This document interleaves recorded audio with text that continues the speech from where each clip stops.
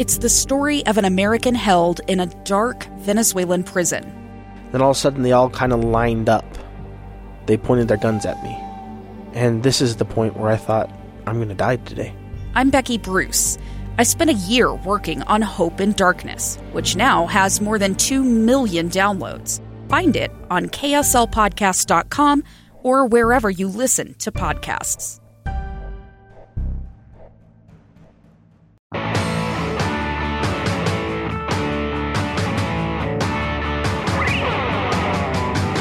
Hey, welcome to Project Recovery, a podcast about addiction, but most importantly, it's about recovery. That's the most important part. You know what I mean? Because I like to show people that recovery is possible, Dr. Matt. That was our goal when we started the show. Because the reality is everybody goes through tough times. And whether it's an addiction to alcohol, addiction to drugs, addiction to pornography, gambling. I'm not saying everybody's going to get that addiction, but Netflix, Diet Coke, donuts. Whatever it is. Yeah. There's something in your life that has power over you that you wish it didn't. Or one of your family members do. Yes. And sometimes the hardest part is how to reach that person, how to be empathetic, how to be loving, how to set boundaries. There's no rule book for this. We got all kinds of stuff on math and algebra, which we never ever use, but nobody ever sits us down and teaches us how to communicate with our loved ones, how to be empathetic. It would be a different world if that was required. How to be understanding. Yeah. And so that's what we wanted to do on this podcast. Now, Dr. Matt, the first part of the podcast is always me and you just kind of chatting and what's going on in my life, what's going on in your life. And I was thinking about something I was driving down here. Even when I was in my most optimistic state, and this is when I was on the radio, I was married, everything seemed to be good, I always walked around wondering when the other shoe was going to drop. I mean, it didn't matter how good life was. I was always preparing for the other shoe to drop on anything. And it kind of always put me on the edge. Because I really wasn't able to be authentic and in the moment and enjoying everything that was going on because I was concerned about when's that other shoe going to drop. And I didn't even know what that shoe was going to drop about, but I was always in the back of my mind thinking, life's kind of a feeling, right? Yeah, like life is just too good. It shouldn't be this good. When is this going to come crashing down? Little did I know that it was going to. We know the date out. Yeah, it's September 3rd, 2018. But to be honest, there was many days before that that the shoe had dropped. But I can tell you right now, my life is going fabulous. It's going wonderful. I got great relationship with my parents, with my kids, with my girlfriend, with my ex-wife, with my work, with everybody. Yeah. And I don't have this overwhelming feeling that the other shoe is going to drop. That doesn't mean that I'm naive and I'm not preparing for the future and, should bad things happen. Because they are going to happen. Yeah. But I'm not constantly wondering when is it going to happen. Mm-hmm. And I don't know if that's a mind shift in my sobriety or I've kind of grown up and I just don't know what it is. But well, that was going to be my question is, do you understand why it's different now? I don't, but I don't feel like it. Like right now, everything's coming up aces for me. And it's going well. And it's great. And instead of wondering when the shoe's going to drop, I'm actually enjoying it. I'm enjoying my time on TV. I'm enjoying my conversations with my kids. I'm enjoying my girlfriend. I'm enjoying the relationship I have with my ex-wife. I'm not enjoying so much the remodel that's been going on since last December. Yeah. But I'm excited. You will someday when it's all done. Yeah. And maybe, I don't know why. Can you tell me why? Well, let's talk about it. Okay. So back in the day, when you said you had that feeling of everything, and we all knew you. I knew of you back in those days when you were on the radio, and before I was on that radio show, you had just left, so our paths didn't quite cross at that point. But things were going well. But like you said, you were thinking outwardly. So you're a self-proclaimed pleaser. You like to walk in the room, make everybody laugh, make everybody happy. Mm-hmm. You're on the radio. You're doing silly gags around Salt Lake City. You're entertaining everybody else. During that time, how much personal self-reflection, concentrated, purposeful growth were you engaged in on Casey? Absolutely zero. Right. Maybe a little time at the gym. You were spinning plates. Yeah. Maybe a little time at the gym. Yeah, a little time at the gym. That way. And that was about it. Other than that, it was always, what can I do to make you laugh? What can I do to make you happy? What can I do to make these salespeople job easier? What can I, and that was my mindset. And it was like, if I'm pleasing all these people. And you were the go-to guy. And a lot of people don't really know that behind the scenes, when like a big band would come to town, Casey was out there like entertaining them, making them happy, getting them what they wanted. You were greasing all the wheels so that these bands would keep coming to town and performing here in Salt Lake, right? I would pick them up at the airport. I would take them to the clubs. I would, if they say they needed anything, I would do my best to find it. Anything? Anything. Yeah. Anything. We can leave it at that. Yeah. Whatever they needed, I was their go-to guy. Right. And so a lot of times when they came back through, rather than calling the station, they would call me They directly. call you. Yes. And go, hey, we're coming into town. And I'd be like, cool. Cool. And you set it up. Everything got set up. So a lot of people don't know all that behind the scenes. The way I vision your life, and a lot of people who are in that industry doing that thing, it's like spinning plates.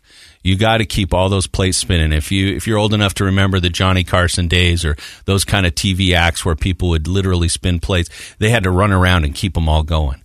And that distracts a person from any self-reflection. Right? You don't have time. You're trying to pay the bills, make the wife happy, deal with the kids, spin all the plates, make AC/DC happy, whichever band it is. It was mostly Howard Jones, INXS, Midnight Oil. Those guys, yeah. And doing all that kind of stuff. And it distracts a person. Unfortunately, during the time in life when you can really, the term is individuate or become yourself in your 20s and early 30s. And so that was then, and you always had this sense that things are a little precarious. They may not last. When's the other shoe going to drop? Okay. Fast forward to sitting in detox. Mm-hmm. How did life for the next few months change in this regard as far as where your focus went? Well, the focus all shifted inward. I had to fix me. I had to figure out what I liked. I had to figure out what I wanted, what was important to me, and how was I going to be able to get those things. That's what I had to do, and I had a lot of time to do it. Yeah. Because you weren't everything else went away. The crazy thing, in my early career, I wanted to be who you wanted me to be. Yeah. I didn't become who I wanted to be. I became who you wanted me to be. And it didn't matter who it was in the room. I wanted to be the person you wanted me to be. Mm-hmm. And I didn't know who I wanted to be.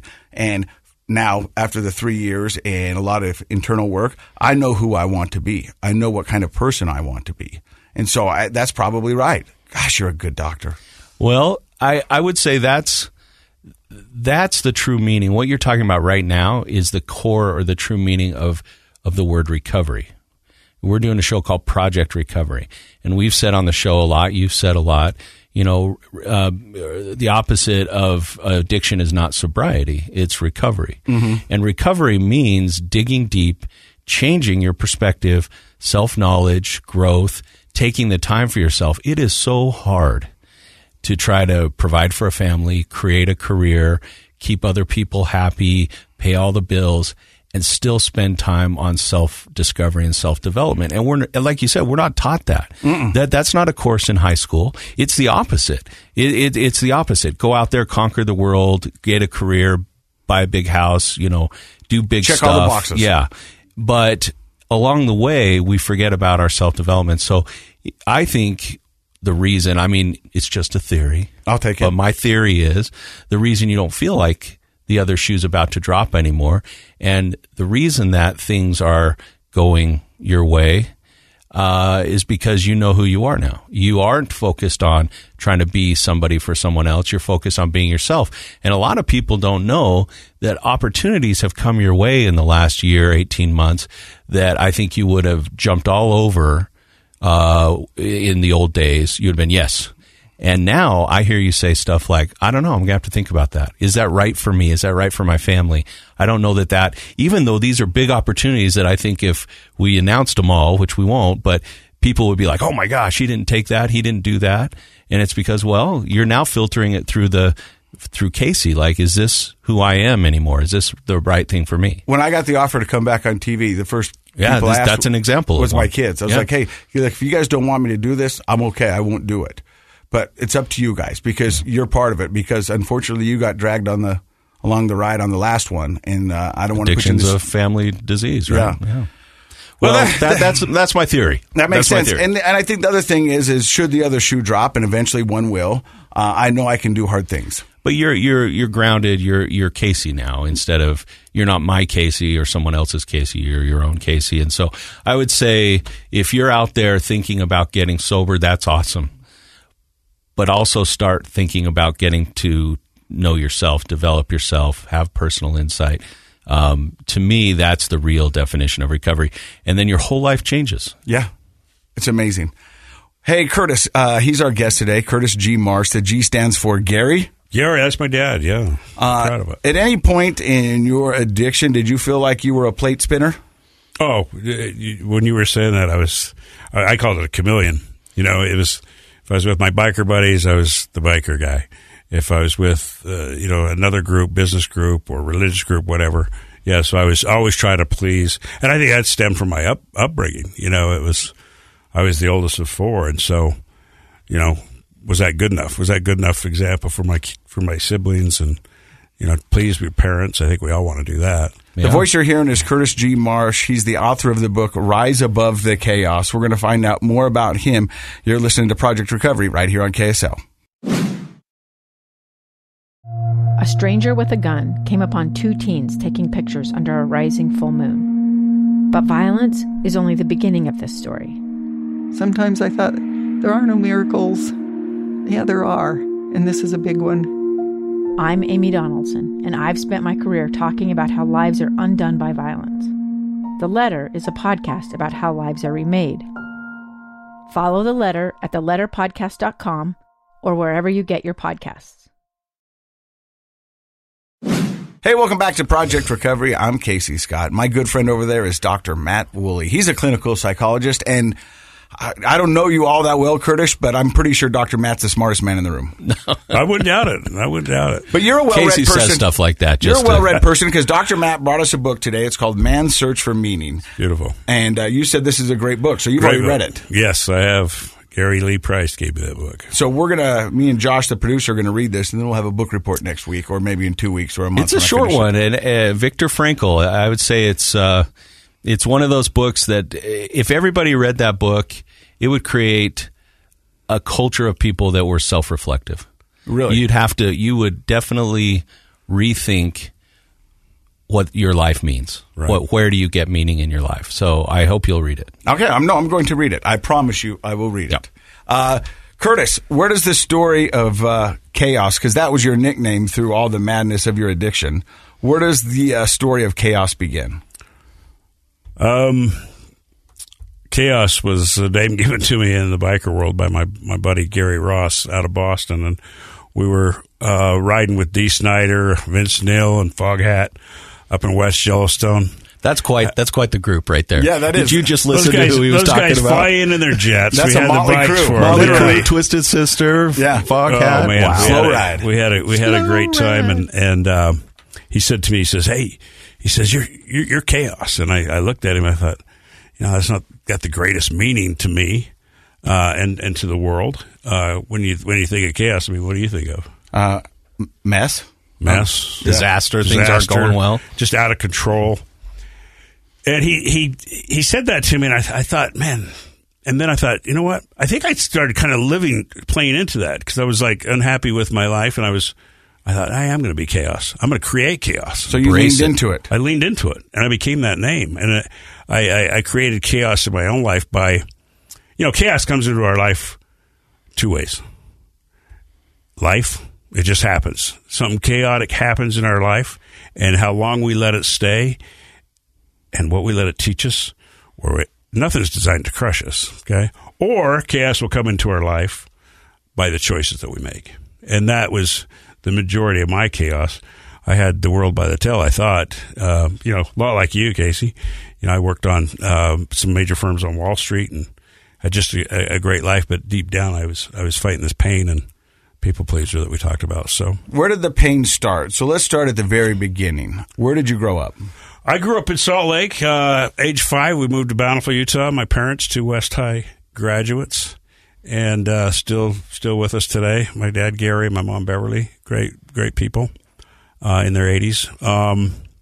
I was the oldest of 4, and that coupled with, I think, the upbringing in the faith that I was raised in, and it's not to bash the faith or anything like that. It's just I thought and felt inside that I was expected to be perfect. I remember playing sports, and if I fouled somebody or I didn't do something right, I'd look over at my dad. Is that good enough? You know. So, and it wasn't necessarily him putting that on me, but it was that expectation I had of myself to be perfect in whatever scenario I was in. And that's a double-edged sword, because I really excelled in some areas in life because I had that deep belief. But perfection doesn't exist. Perfection isn't possible. And once I realized that, my life started to shift. So, yeah, you're right. It's not. But I did think that at the time, being the oldest of 4 kids, my upbringing. I mean, we had a great family. You know, the Norman Rockwell Hallmark type family. We did a lot.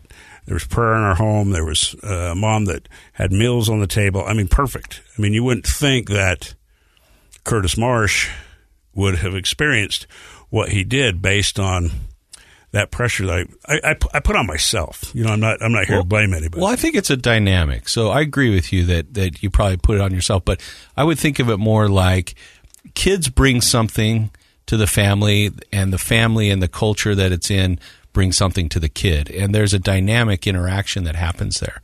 You mentioned your place in the family. Oldest children, I'm in there, sometimes have a high sense of responsibility and identification with parents. So you feel like, I should be more like my dad. Now, if you're a second or a third boy, you can be a lot less like your dad. Like, you can be like, I can goof around because the older brothers have me insulated, right? But the oldest takes on a sense of responsibility. And then because things were going so well, there's a model, you know, mom and dad are doing great and our lives are great. So we need to be just like them. But kids are naive.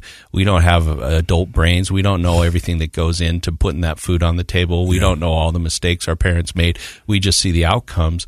And then also having a structured religious upbringing brings with it many benefits, but also a kid who has that sort of attitude that you brought to the table can feel a lot of pressure. Exactly. And it's a dynamic, so it's not really anyone's fault. Right. I think that's an immature way to define those situations, but it is the result of all those factors coming together. Absolutely. And so a lot of times people feel a weight on them to do everything just right and to be perfect, and that wears a person down over time. Yeah. No, that's exactly. He's good, huh? Yeah, he is the smartest one in the room. I'm telling you. So, do you remember the first time you tried alcohol? Yeah, you know, and it's you don't wake up and that's going to happen. It's a series of. I tell people when I speak to the youth, I say it's like Hansel and Gretel. You know, it's little teeny choices, little breadcrumbs that you're following into the forest, and then one minute you wake up and you're going, how did I get here? But if I can backtrack just a little bit, in 1986 I became the youngest financial consultant ever hired by Shearson Lehman Brothers, which is, they were the biggest firm on Wall Street. They went belly up in 2008. Show you how bad that we remember the recession was. Yeah. And the why that I had associated my life with and was taught, you know, the blessings that come from you align with these things or your why in life, these blessings will come. That's how I was raised. When I started my career, I made $80,000 at the age of 23. That was back in 1986. And I don't say that boastfully, but it's kind of a benchmark. That's a lot of money. Now you shift from this why of humble, kind, you know, and the things that I was used to an arrogant, cocky. I was telling Casey out here, kissed both my biceps and said, "Hey God, I've got this. This is all about me. This is all about Curtis Marsh," and that was probably the first, you know, misdirect. That I just started getting caught up in that world. And so my first drink of alcohol was just based on a accumulation of these little teeny decisions. Do you think so that I would make on the road and lie about and hide, and then So I'd have to growing cover it up with as alcohol. a kid, junior high, high school, you didn't partake in any of those sorts of things it was because you still had that first attitude, Right. The humble Curtis. Yeah, I didn't have any experience with that. And then, that people pleaser deal syndrome as well. And I remember walking into a hotel room, and we were paid big money, and I was paid to entertain people. And there was all kinds of alcohol and things there, and I thought, well, I'm going to participate because I wanted to be part of that crowd. And then the pain of that, because you take the pressure of thinking you have to be perfect, your upbringing, your why that you were aligned with, now I'm really beating myself up. So now how do I cover that bad mistake? I cover it with another one, And as an alcoholic, it's a slippery slope. It is. So just to see if we got this right, so you make $80,000 at the age of 23, which is a ton of money, and that's back in 1986. 86, yeah. And then you get hired by this big firm, and your job is to take all these investors out and show them a good time. You were telling me at one point you had a $300,000 allowance a year for entertainment. $300,000 expense account, and that included my travel, my hotels. That's a lot of money today, but back then that's an insane amount of money. And so you're out there entertaining these people, and these are the movers and shakers in the world that you want to be a part of. And so you thought you would like to join them, and you wanted to be a part of that group, and this is what they were doing. So there's got to be something to it. Yeah. And so you take into it, but after you do that, you realize it doesn't align with your core beliefs, and you start to feel bad. Yep. And beat yourself up. Yep. It's a painful process. So then you do what a lot of addicts do. Rather than stop and address the situation, Yeah. you compound it. You make the next reactionary choice, and that is compound it with something else. You don't pump the brakes, you hit the gas. Yeah, right. Instead of, I've learned over the years that, between stimulus and response, you got to make a decision. And I could have corrected it, but I continued to beat myself up. I went, oh, man, I've drank now. I can't tell anybody. And see, then I hid it. And hiding that pain, and I would travel, so I'd only do it when I'd travel. I'd go home to my wife and my two beautiful daughters, and they didn't know. So now you're living a dual life. Right. I mean, that. See, you can feel the pain. I get it because I've lived a dual life.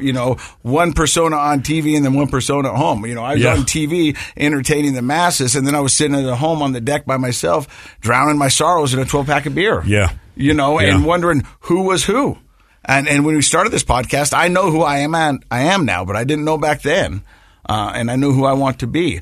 So you're living a dual life. You're on the road. You're hiding your secret life from your family. And just creating all kinds of inner chaos. And what does that look like? I mean, does your wife at home ever wonder? Does it spiral out of control quick? I'm sure she guessed a couple of times that, but she's a beautiful lady, beautiful mother to my kids. But I don't think she knew. But then again, as addicts, we think we're really doing a good job hiding, but she may have. She just didn't say anything to me. So this went on for years, and I'm thinking, how do I unravel this sucker? Because it's just getting worse and worse and worse, And by outward appearances, I had it all together. I had the lifestyle, all the cars, the boats, the motorcycles. The definition of worldly success was right there. And in fact, share a little story with you.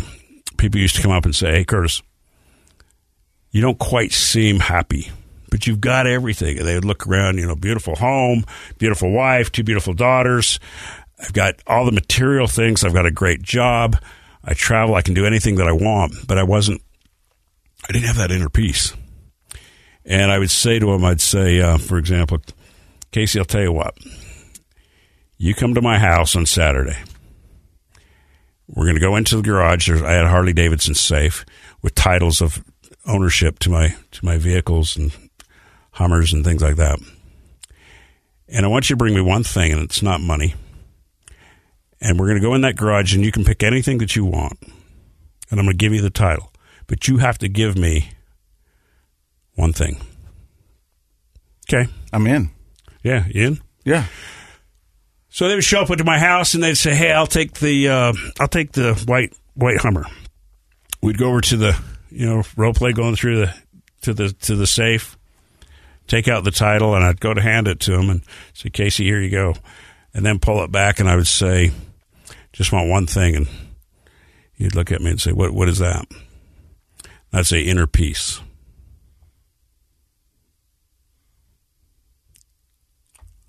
And that's what I'd lost.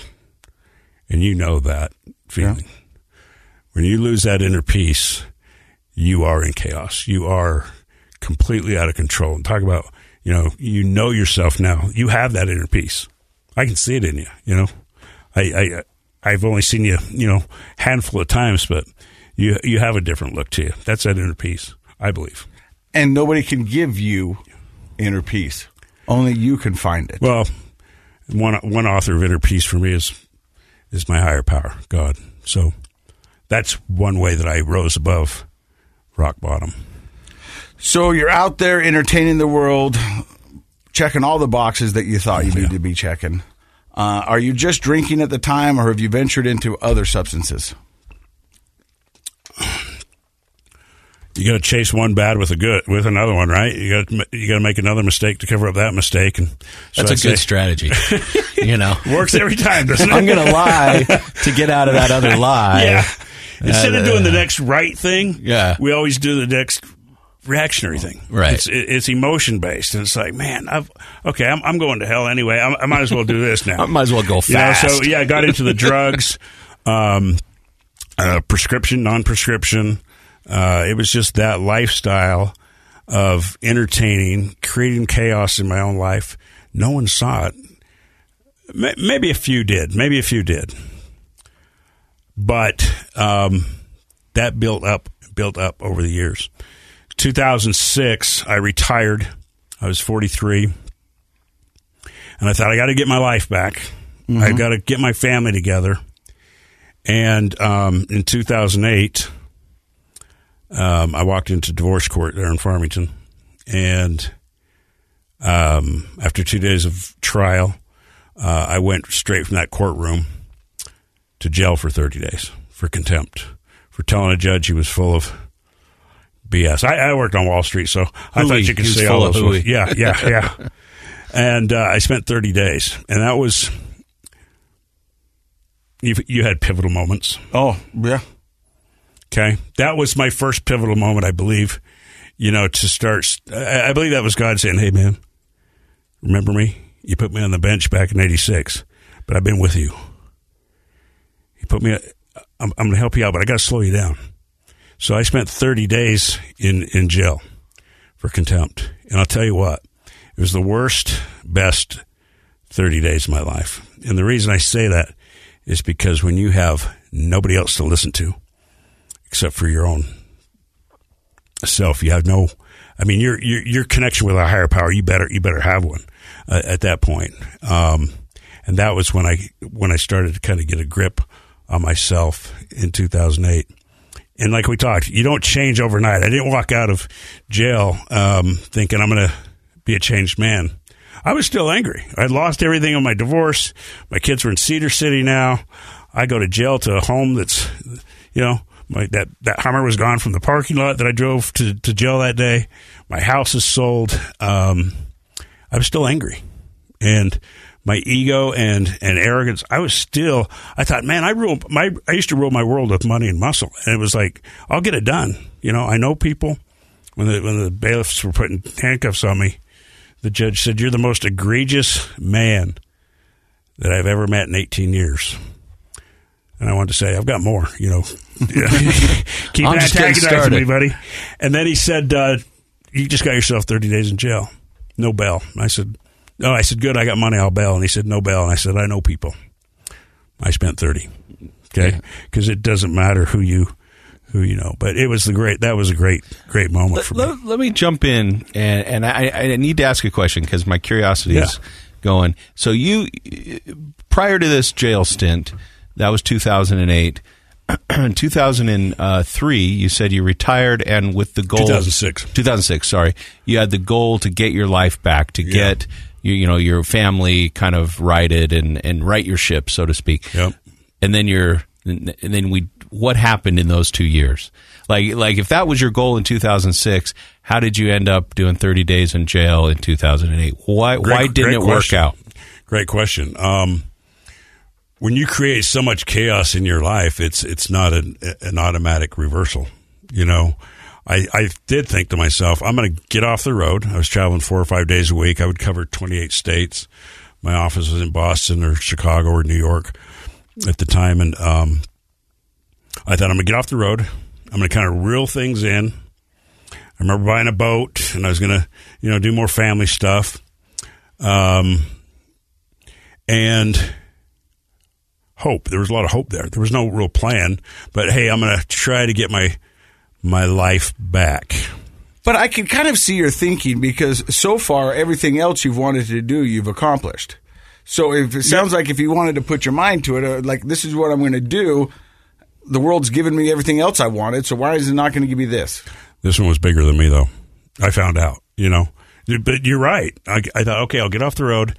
I've got money. I'll make sure that I spend time with my family and so forth. So I started to do the work, but that pain was so deep. I mean, when I speak to the youth, I say it's like getting a sliver, and you get this pain in your heart and your soul of all the choices that you've made that you have labeled as negative, bad experiences, and that just festers. And until you completely get that sliver out, and that sliver for me was choices, just a ton of slivers.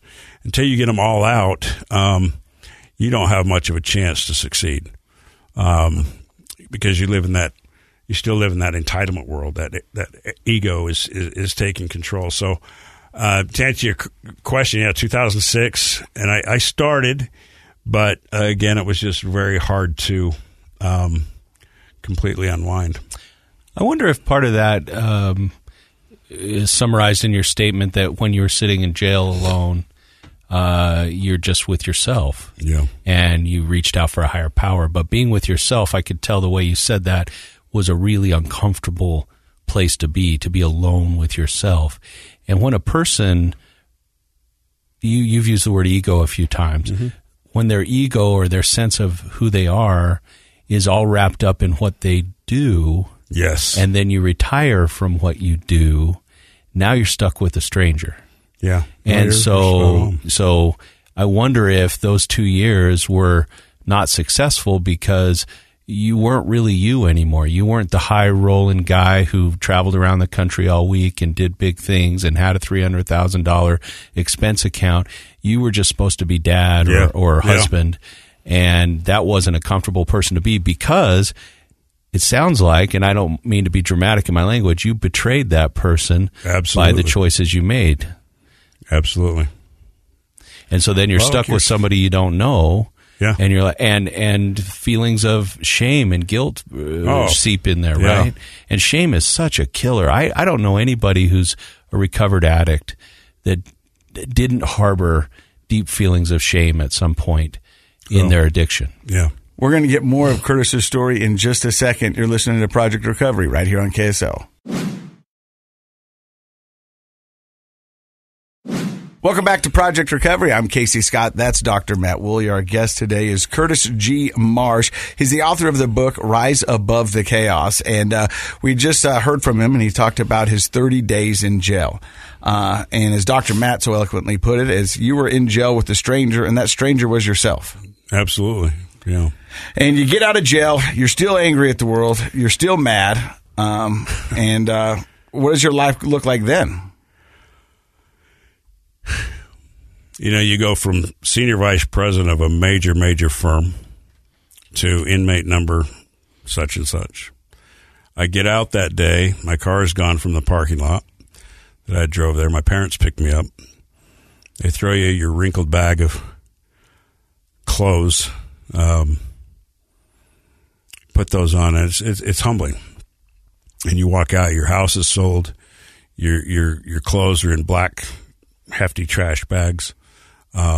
That's basically all you have left from this whole mess. So again, it was just a series of, now what do you do? You know? Mm-hmm. What's the next right thing? And again, that ego and that power trip, it took a while to let that subside because I want to go back to court. I want to continue to fight. But that 30 days to where I really had to connect with a higher power on a level that I've never connected before, started that process. It was one of the most pivotal moments because January 1st, 2010, I quit the drinking. I've been sober since that point, January 1st, 2010. Was there a traumatic experience that led up to January 10th, 2010? I mean, did you, or was it something that you've been working towards for the past little while? Yeah, it wasn't like your experience. But, I think jail started it because you get to know, you start talking to guys in there and you realize that, I could end up being a lifer just like a lot of them were, and how easy it is. So it was the night before, and I was at a party, and I went home, and I thought, I'm not hanging around good people. I'm not putting myself in great places. I'm not doing good things. And I have to realign with my why. My why is my children, my family, my faith, my belief, my friends, giving back. I do a lot of charity work. And when I lose myself in that is probably one of the most powerful things that I did for myself. And I believe anybody can do, because you shift into a different world of serving others. And you've mentioned this a couple of times, finding your why. And you're not the only guest who's sat in that seat and talked about that. But for those who are maybe just joining us, Dr. Matt, why is it important to define our why? Well, it's in the title of that book I gave you, Man's Search for Meaning. What's the why is a common phrase used to define what is your meaning in life. Why do you do what you do? Right. Is it chaos? Are you just trying to keep the plate spinning? Are you not thoughtful about why you're doing what you're doing? Is it self-serving?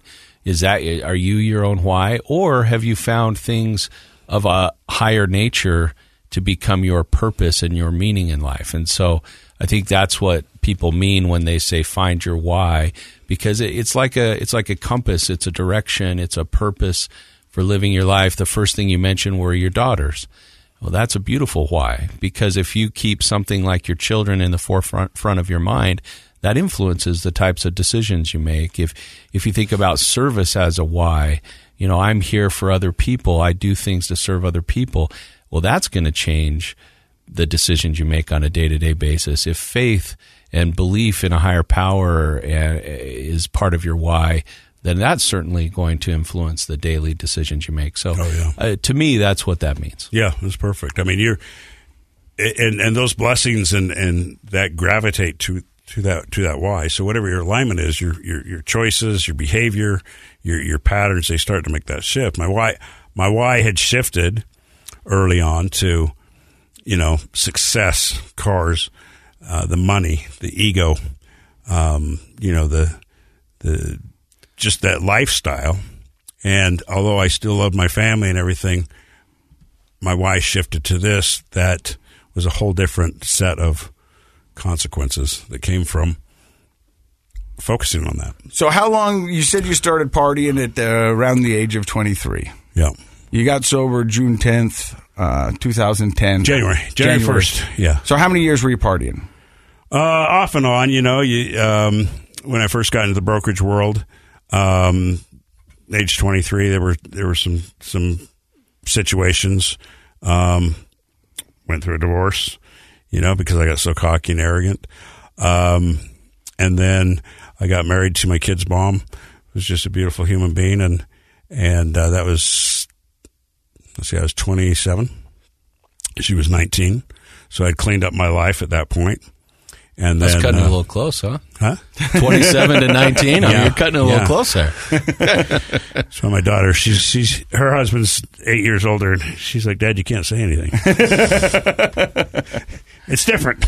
But so you stopped drinking. How did you stop drinking? Did you just go cold turkey? Did On you the January 1st date? Yeah. How old were you in just cold 2010? turkey. So how old were you then? 2010, I was, let's see, I'm 59 now, so you guys are putting me on the spot doing the math. 47. 47. And you just quit cold turkey.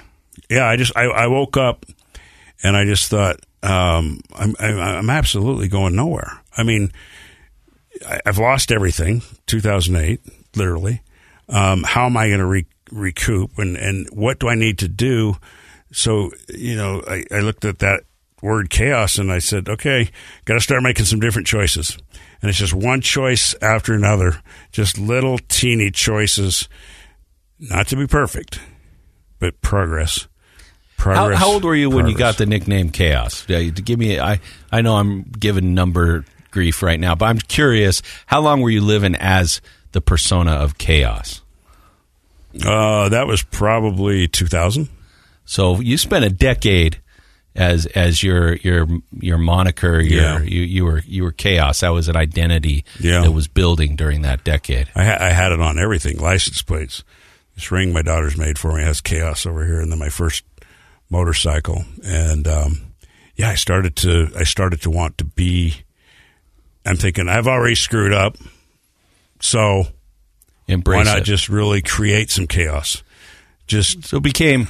Those of us who are comic book nerds, this became your alter ego. Yeah, it really was. To the point that even your daughter, people knew that was your alter ego. Yeah, interesting. I'm that guy that didn't have the inner peace that would be sitting out on the porch crying, or in his hotel room going, everybody thinks I'm a rock star.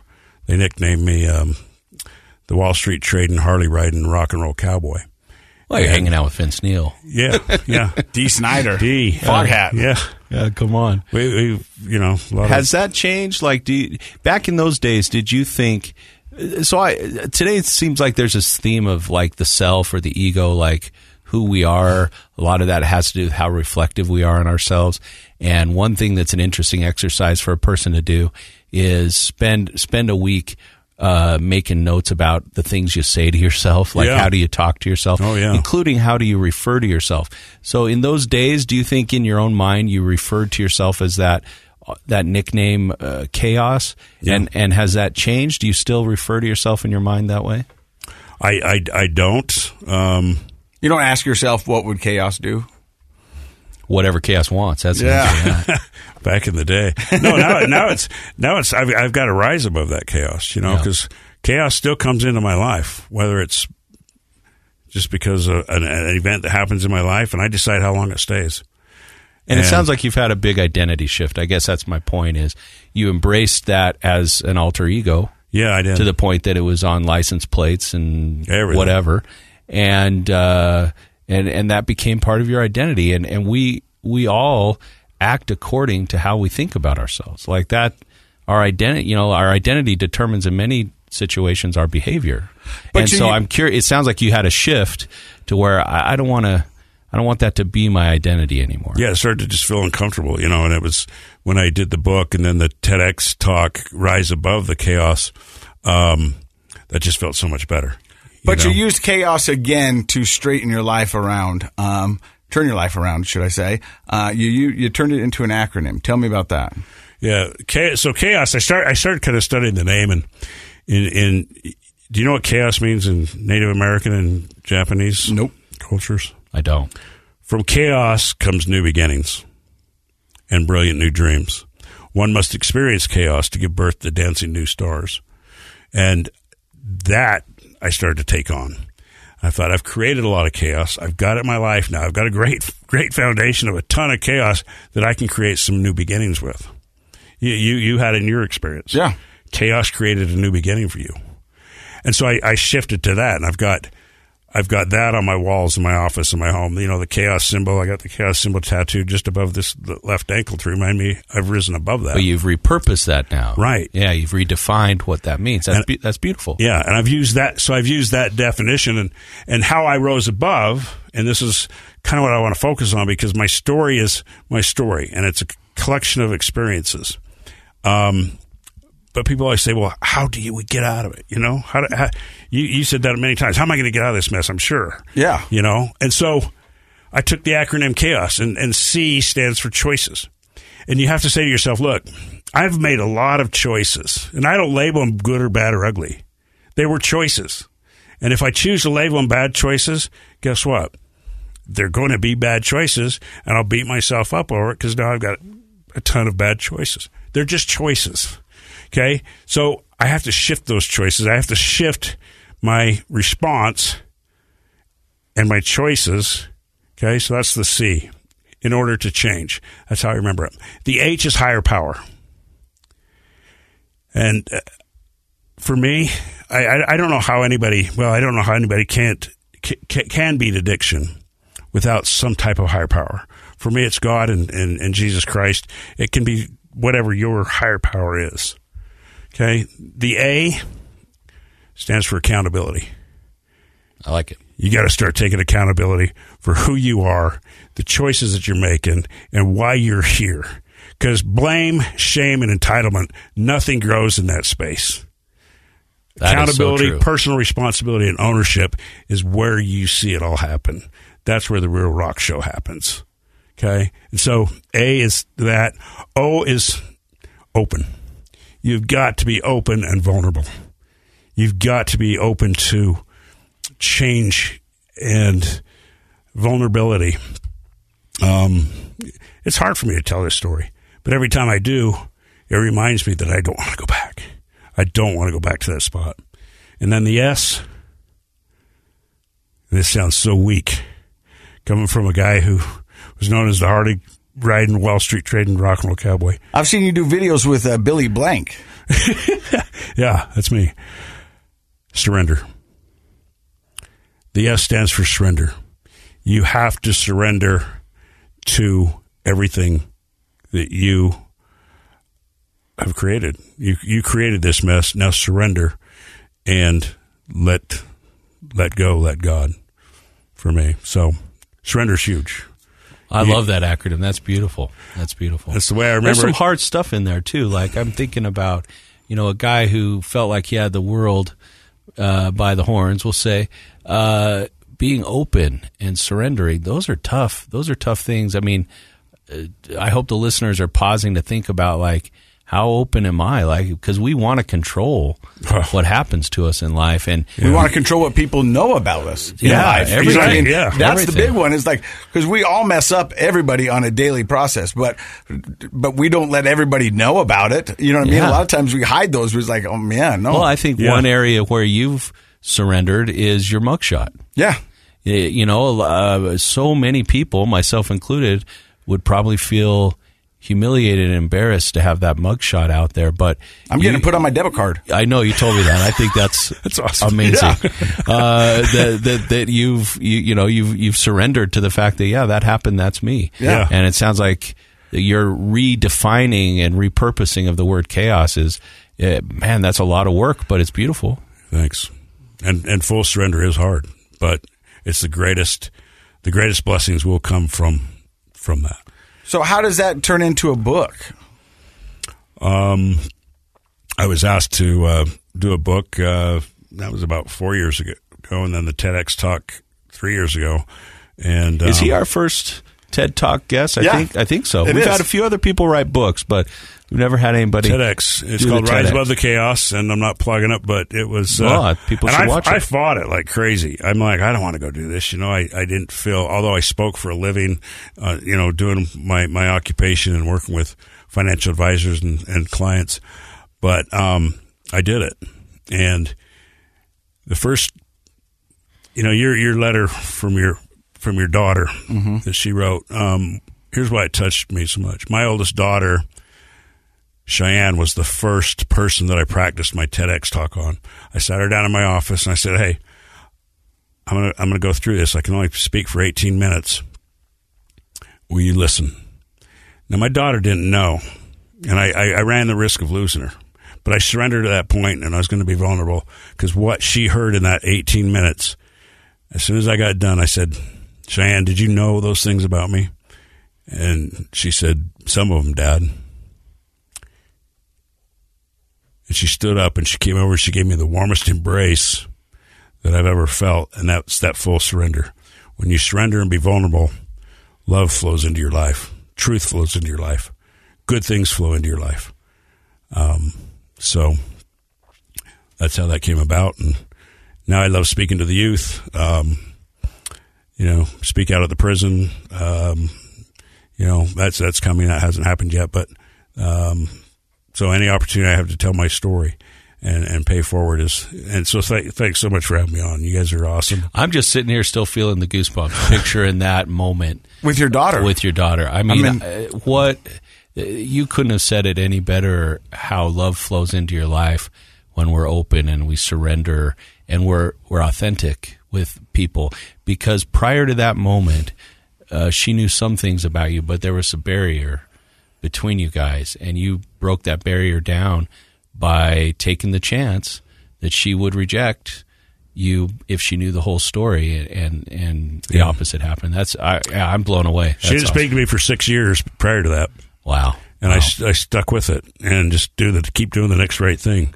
And then I ran that risk. It was huge. I'm going, should I not say everything or should I sugarcoat it? And again, then I'd have to be living with that lie and probably start drinking again to cover up that, So the thing that I'm thinking about, and I'm listening to your story, Curtis, and thank you so much for stopping by and sharing it with us, is that, even on this podcast, sometimes we get too into the salaciousness of somebody's disease and to their addiction. Yeah. You know what I mean? Well, we've had some big stories. But here's a guy who's done a lot, partied with a lot, and been around the world.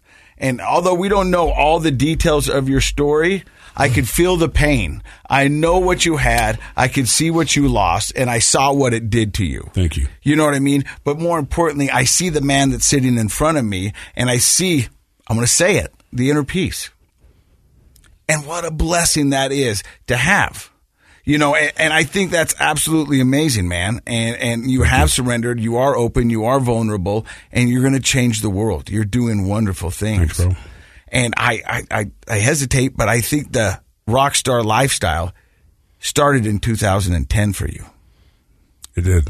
You know what I mean? And this is the rock star you want to be, bud. Yeah. You know what I mean? Thank you. This is the one that's going to make a difference. This is the one that's going to get people talking. And this is the guy you want to be. Thank you so much. This is who you are, man. And I'm so glad to know you. So thank you for stopping by. Grateful to know you. You've been an inspiration, both of you. I think the best part of your story today is not hanging out with rock stars and all of those things. Those stories might be interesting on a certain level. Yeah. But the best part of the story is getting the hug from your daughter. Oh, yeah. That's the best part of the story right there. And I agree with Casey. I don't think anything could make a dad feel better than to have that resolution with a child that you almost lost in your life. Yeah. And I have two beautiful daughters. They both live within a mile of me, and we spend a lot of time together. And they are my why. Yeah, that's the meaning in life. There's your meaning right there. And if people are listening and feel like you could do some good coming and speaking to their group, how would they arrange that? I'm working on a website right now, but just get a hold of me through Facebook. I have a Rise Above the Chaos Facebook page or my personal page. And we'll link to that through our stuff because I think somebody who can come in with your charisma, life experience, and perspective, that's what kids, young adults, people who are in that process of defining their identity, that's what they need to hear. They need to hear that all that material stuff that betrayed my true identity. Yes. It wasn't really who I wanted to be. This is who I want to be. So I appreciate people like you doing so much good in our community. Thank you. I appreciate it. You guys are great. And thanks for everybody stopping by and listening to another episode of Project Recovery. In case you forgot, Project Recovery is what? You know, Casey, it's a KSL podcast. Hello, Salt Lake City!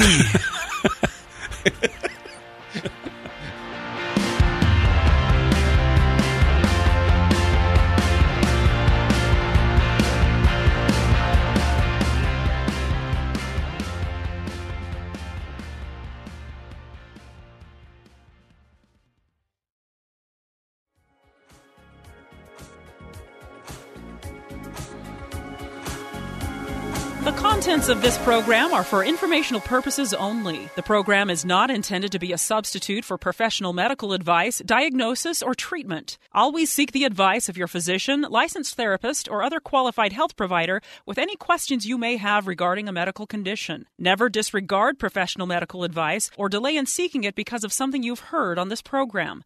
KSL does not recommend or endorse any specific tests, physicians, products, procedures, opinions, or other information that may be mentioned on the program. Reliance on any information provided on the program is solely at your own risk. I'm Dave Cawley, investigative journalist and host of the podcast Cold. In October of 1985, a woman named Cherie Warren left work at a busy Salt Lake City office to meet her estranged husband at a downtown auto dealership. She never made it home. Cherie's car surfaced weeks later in Las Vegas. In the parking lot of a hotel casino. No one knows how it got there. Strange. It was strange. Both Cherie's estranged husband and her boyfriend raised suspicion for investigators. I kind of thought that he might have done something. But no arrests were ever made. In Cold Season 3, we dig into double lives, make new connections in the case, and examine the difficulty raised by reasonable doubt. We want answers just as much as anyone else. They have creeps like that now too, so nothing's changed. That's the new Cold Season 3, The Search for Cherie. Now available anywhere you get your podcasts.